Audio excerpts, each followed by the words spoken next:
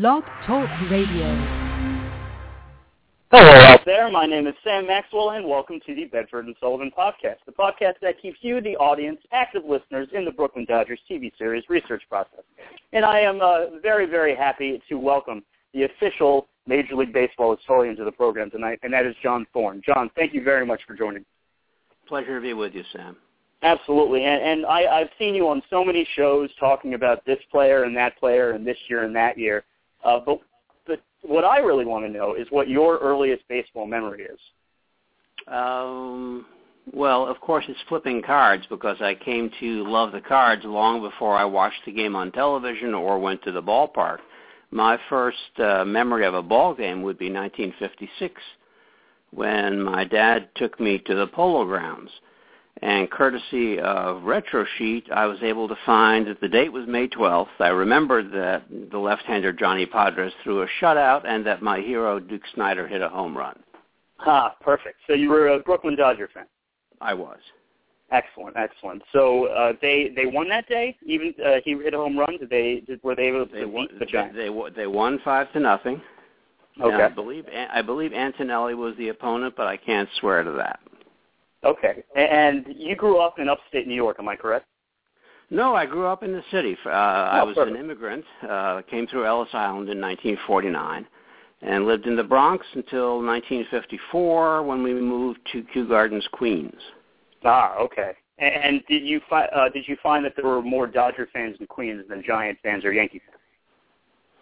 Well, I don't know about more. Certainly, there weren't that many Giant fans anywhere by 1956. That's for sure. And they were determined to leave not only because they had a decrepit ballpark and a welcoming home in Minneapolis at that time, right. But their fan base was diminishing. The Dodgers and the Yankees were the league champions year after year, even though the Giants snuck in there in 51 and 54. Of course. Exactly. It seems to me, and I've talked to a number of Giant fans who have stuck around. Actually, it seems that the fact that Brooklyn was, such a community and such a borough, and collectively they felt offended by by Walter O'Malley and the exodus over to Los Angeles. And it seems that maybe it's because of Willie Mays, but more Giants fans stuck around and followed their team to San Francisco. I can't give you any support for that impression. I can only say that when the Dodgers moved to Brooklyn, I thought it was like they were taking a summer holiday and we'll be back any moment. So right. For a while, I continued to be an L.A. Dodgers fan, believing that this preposterous move could not be permanent. Right. But when the Mets came around, did you cling to them? Not immediately. I started going to their ball games at the Polo Grounds in April of '62 and watched them plenty because they were the National League game in town, and you couldn't go from the Dodgers to the Yankees. That was an impossible move. Mm-hmm. But I think I continued to be an L.A. Dodger fan until one evening in 1965 when Sandy Koufax was starting against a Mets rookie named Tug McGraw. He was then a starter. And in the middle of the game, the Mets were leading, I think, 2-1, and I realized all of a sudden I was pulling for the Mets to defeat my beloved Sandy Koufax, so something had happened. Something had clicked. But over the years, being a baseball historian and looking at the game from a general view, have you found that you really don't lean towards one team or another after all this time? Oh, no. My day is made mildly better by the Mets having won the night before. I do follow the Mets. I'm ecumenical professionally, but it doesn't mean that I'm not a fan at heart. Oh, perfect. Well, of course, sometimes even the best of them who become, writers and whatnot, it all just comes back after so long, and when it comes to Brooklyn, obviously there's a rich history of baseball in Brooklyn. And if you could give our listeners out there kind of an overview of the rivalry between Manhattan and Brooklyn that dates all the way back to 1845 when baseball was first coming up. Well, it's easy to say that the Knickerbockers, who were a Manhattan-based club and played their games at the Elysian Fields in Hoboken, was really the start of organized ball play, but it wasn't, because there were 3 games played in October of 1845 that involved pickup teams of Brooklyn and New York players, some of them cricket players, but they became very shortly the Brooklyn Baseball Club and the New York Baseball Club, and these games predated any match game played by the Knickerbockers in Hoboken. So, in general, where was the tipping point in terms of those games that were played? Even though there's not as much record as there is for nowadays, but I'm sure that you seem to found something. We have game accounts, we have box scores, and we have been able to trace the identities of the players and the umpires in these very early games. But when we think of Brooklyn and baseball, we think of Walt Whitman and the Sundown Perambulations, and that's from June 23rd, 1846 in the Brooklyn Eagle. I don't think that Brooklyn ball clubs really take their place in the general history of the game until the Atlantics and the Excelsiors form in the mid-1850s. After that, there were many others. There were the Eckfords, there were the Putnams, lots of fine clubs. And the great innovation of the Brooklyn clubs was that rather than seeing themselves as social clubs first and ball-playing clubs second, they recruited the best players they could find because they wanted to win. And this is what changed the landscape of baseball forever and led to professionalism in very short order. Exactly. And it was a Brooklyn player who was revolutionized the curveball, am I right? Well, yes. Candy Cummings did pitch for the Excelsiors in the mid-1860s, and it was while he was pitching in a game at Jarvis Field in Cambridge against the Harvard Nine that he experimented with the technique he had used to flip clamshells across the Gowanus Canal. That's at least the way the legend goes. Yeah, of course. And as obviously as the 1850s came and as the 1860s came, more and more immigrants wanted to cling to baseball when it used to be such a gentlemanly game, if you will, or at least in terms of the people who had organized it. It was very briefly a white Anglo-Saxon Protestant exclusive game, but you had a lot of Irish laborers or mechanics, as they were then called, some of them quite skilled from the Brooklyn shipyards, were making yachts and sailing ships. They became ball players principally with the Eckfords and the Atlantics. And the great pitcher of the 1860s was a Brooklyn pitcher, Jim Creighton, who, in my estimation, is the most important baseball player not in the Hall of Fame, in part because he died when he was 21. Yeah, that certainly is too bad, and you'd think maybe they would have an honorable mention, if you will, when it comes to Creighton. So when it was getting closer to professionalism, what was the number of organized teams in Brooklyn compared to the organized teams in Manhattan? Oh, it was vastly greater because the playing fields of Manhattan were so few that the best Manhattan clubs moved across the Hudson River, the North River, to play in New Jersey. There were some Manhattan-based clubs that continued to play at what was then known as Jones Wood, which is East River in the mid-'60s. And that was a rival site when they were talking about where to place Central Park. But the other ball field, the principal ball field, was the Red House grounds up at the 2nd Avenue and 105th Street, and that was a mecca for the trotting horse trade. And baseball was incidental, as was cricket. So how did the gentlemen of the game take to the immigrants who started clinging to baseball as a form of becoming American? The Knickerbockers, who were enormously powerful in shaping the early rule changes and patterns of conduct in the 1840s and 50s, by the 1860s had become pretty much ostracized. They would play only against themselves or against rival clubs composed of people of the right stuff. So they would play against the Excelsiors, but they never played against the Atlantics. Too rough. Okay. Right, and those were the Excelsiors and the Atlantics were the top tier of Brooklyn baseball. Along with the Eckfords, all three won championships in the 1860s. Now, before it became vastly professionalized, the Atlantics took on the Red Stockings in what is now famously known as the first extra inning ball game. If you could detail that for our listeners who aren't as familiar as you and I are. Well, I think it's the greatest game ever played. Even better than the Bobby Thompson game, which has universal acclaim as the greatest of all time, or more lately, maybe Game 6 of the 2011 World Series.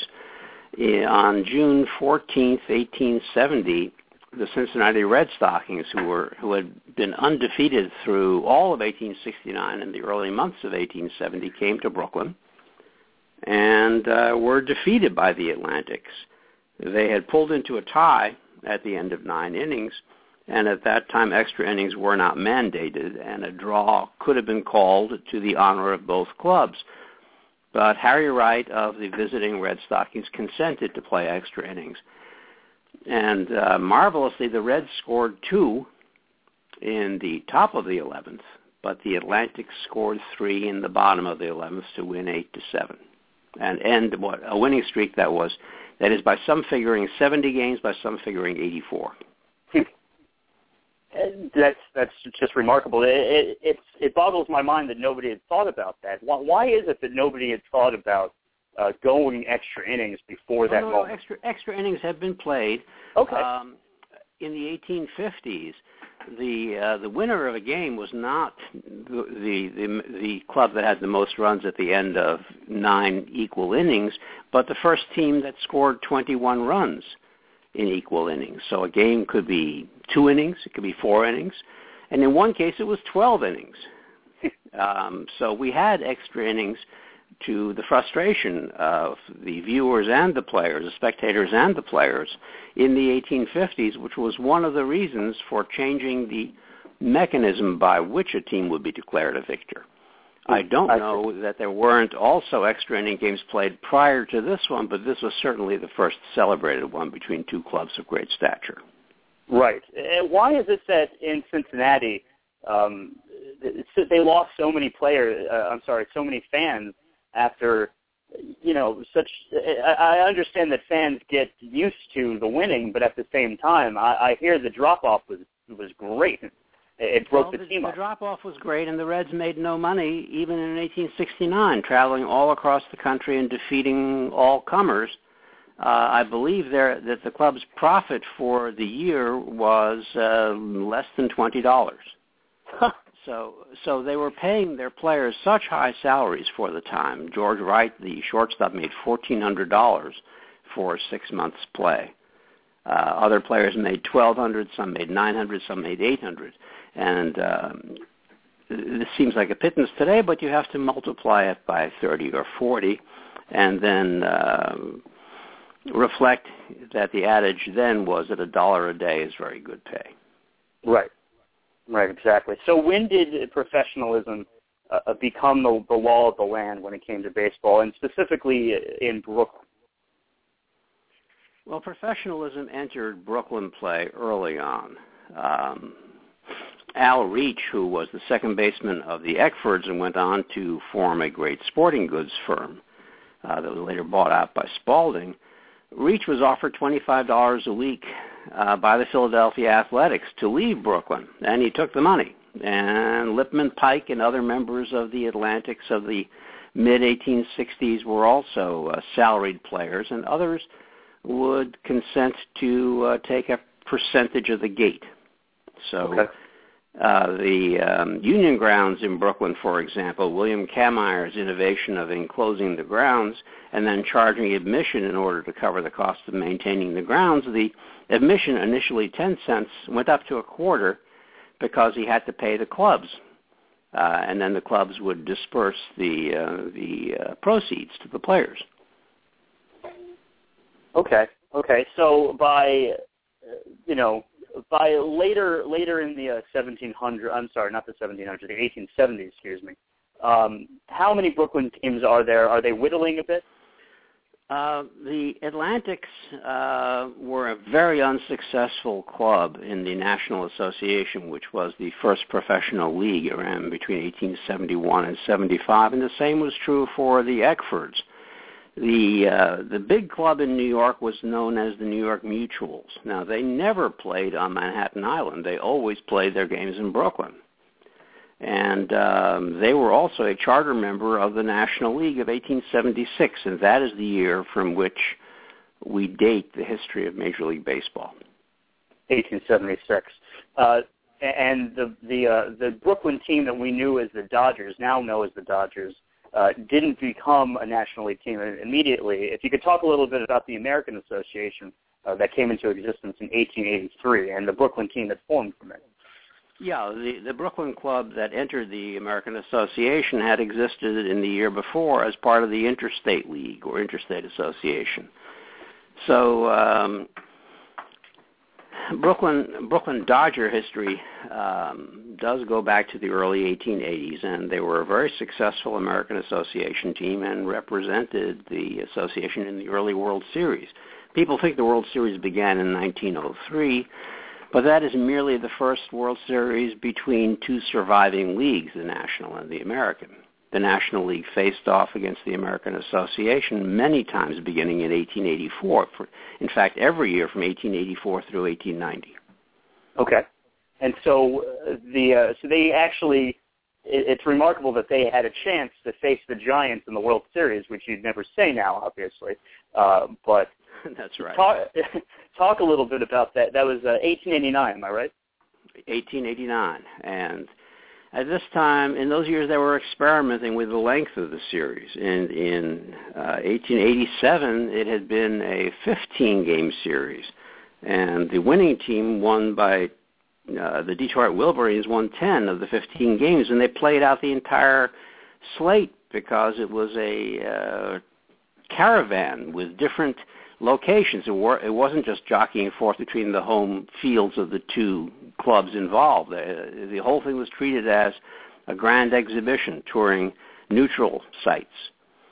By 1889, they had fixed it as a best of 11, so the team that won 6 games would conclude the series at that point, and they wouldn't play the remaining games to a dwindling crowd. Right, of course. And in the 1889 series, Brooklyn went out ahead, won 3 of the first 4, and looked to be in good shape against the New York Giants. And then Game 6, which would have given, Brooklyn was leading 1-0 going into the bottom of the 9th, and had they won, it would have given them a 4-2 edge and a likely series victory.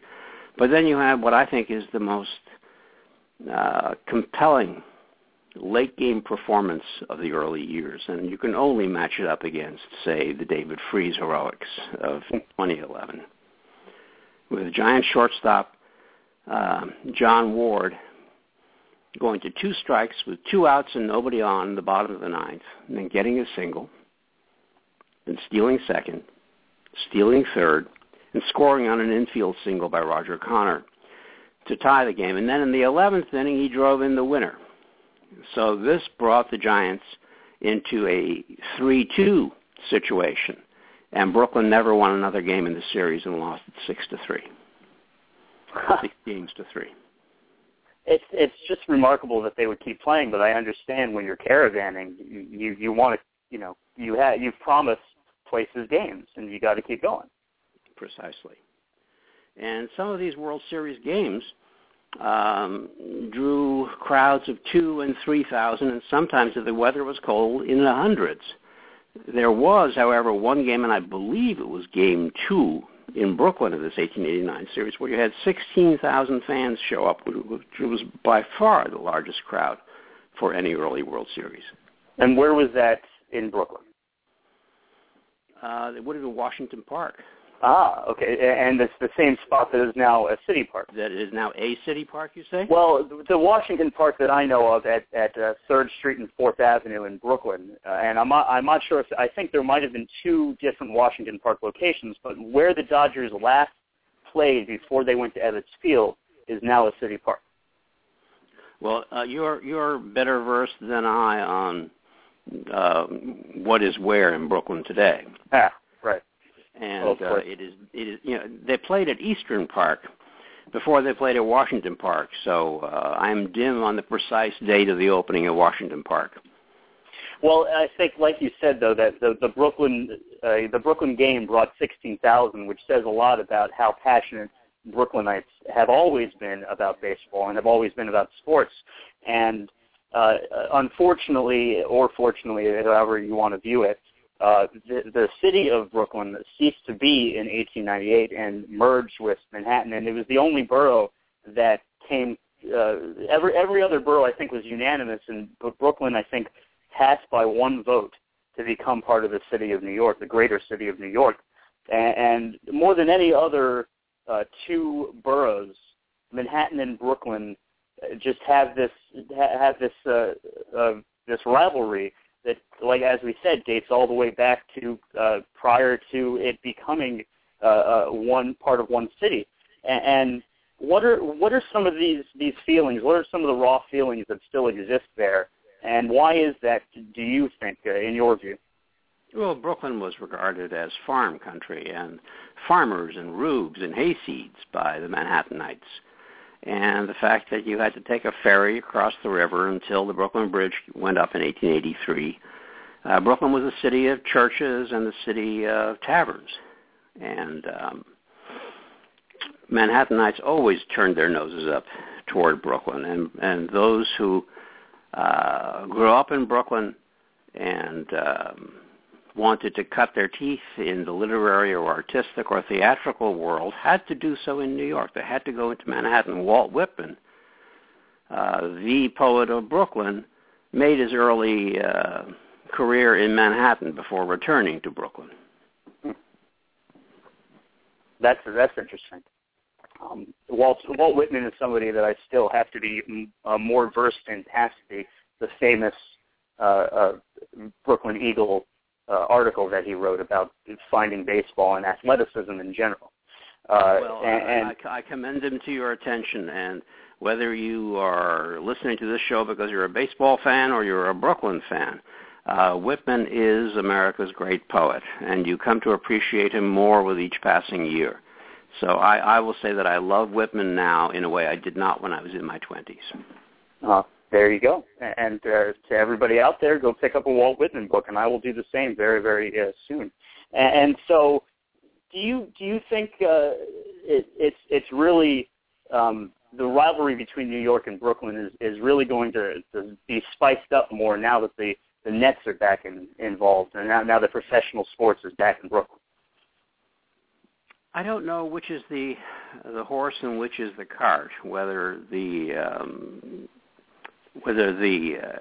hipsterism of Brooklyn over the last 20 years has bred more confidence among Brooklynites against their Manhattan brethren, or whether sports is going to spur an even greater civic consciousness. I think Brooklyn has always regarded itself as a separate city long after the great consolidation of 98. And that explained the rivalry in part between the Dodgers and the Yankees, because it wasn't merely baseball. It was also civic.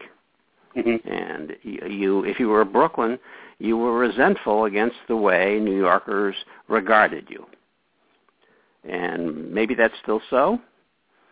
I know that if you were working in Manhattan and you were a young person, you figured you had to live in Brooklyn. You had to find an apartment in Brooklyn because you couldn't afford Manhattan. Now you can't afford Brooklyn, so you have to look to, Astoria, Staten Island. Yep. As somebody who needs to get an apartment soon, I have to say that I'm going to be looking towards Woodside and Sunnyside and Queens. Yeah, well, Brooklyn is becoming very pricey and very chic. And in a way, this seems a departure in character from the Brooklyn of the previous 150 years, say. Right. I can't remember Brooklyn being chic. I can't remember Williamsburg being hot. Well, let me personally say that it is not one of my favorite aesthetic neighborhoods in Brooklyn. I happen to like other neighborhoods a lot more, even though there's certainly a lot going on in Williamsburg. But anyway, it is all good. Certainly, Manhattan is a place where the middle class cannot easily live, and young people have to gang up in a studio apartment to manage their finances while they make their way in their careers. Exactly. I was going to say that when I think about Manhattan and Brooklyn and the rivalry, I always go back to the Bill Terry quote. And I'd rather not say it since I know so much about it, obviously, but I know that you have such a vast knowledge. If you can give us a little bit of a background as to the Bill Terry quote about Brooklyn in the 1930s. Well, it wasn't. I don't know the quote about Brooklyn as such, but I do know the Terry quote about being, a reporter asked whether he was concerned about having to play games against Brooklyn during the pennant race, and his response was, "Is Brooklyn still in the league?" Right. And if this is the quote you're referring to, I don't have great detail for you. I believe it would have been in 1933-34 in that area. Well, I believe that, and that I think sums up the way they rallied around their ball club based off of their feelings about their home and kind of the inferiority complex they had, and somebody always calling them out for being less than, if you will. And Sam, this is the experience of all minorities. They take the abuse that's thrown at them and they transform it into fuel and glue. It drives their actions and it binds them together. Right. Exactly. And it is remarkable, like you say. You've never thought of Brooklyn as chic, but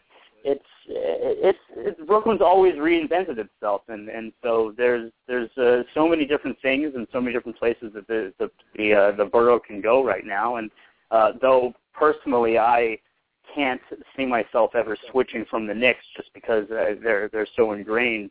I'm thinking that when the Islanders move, maybe I will personally finally have my own Brooklyn ball club or Huff club. Excuse me.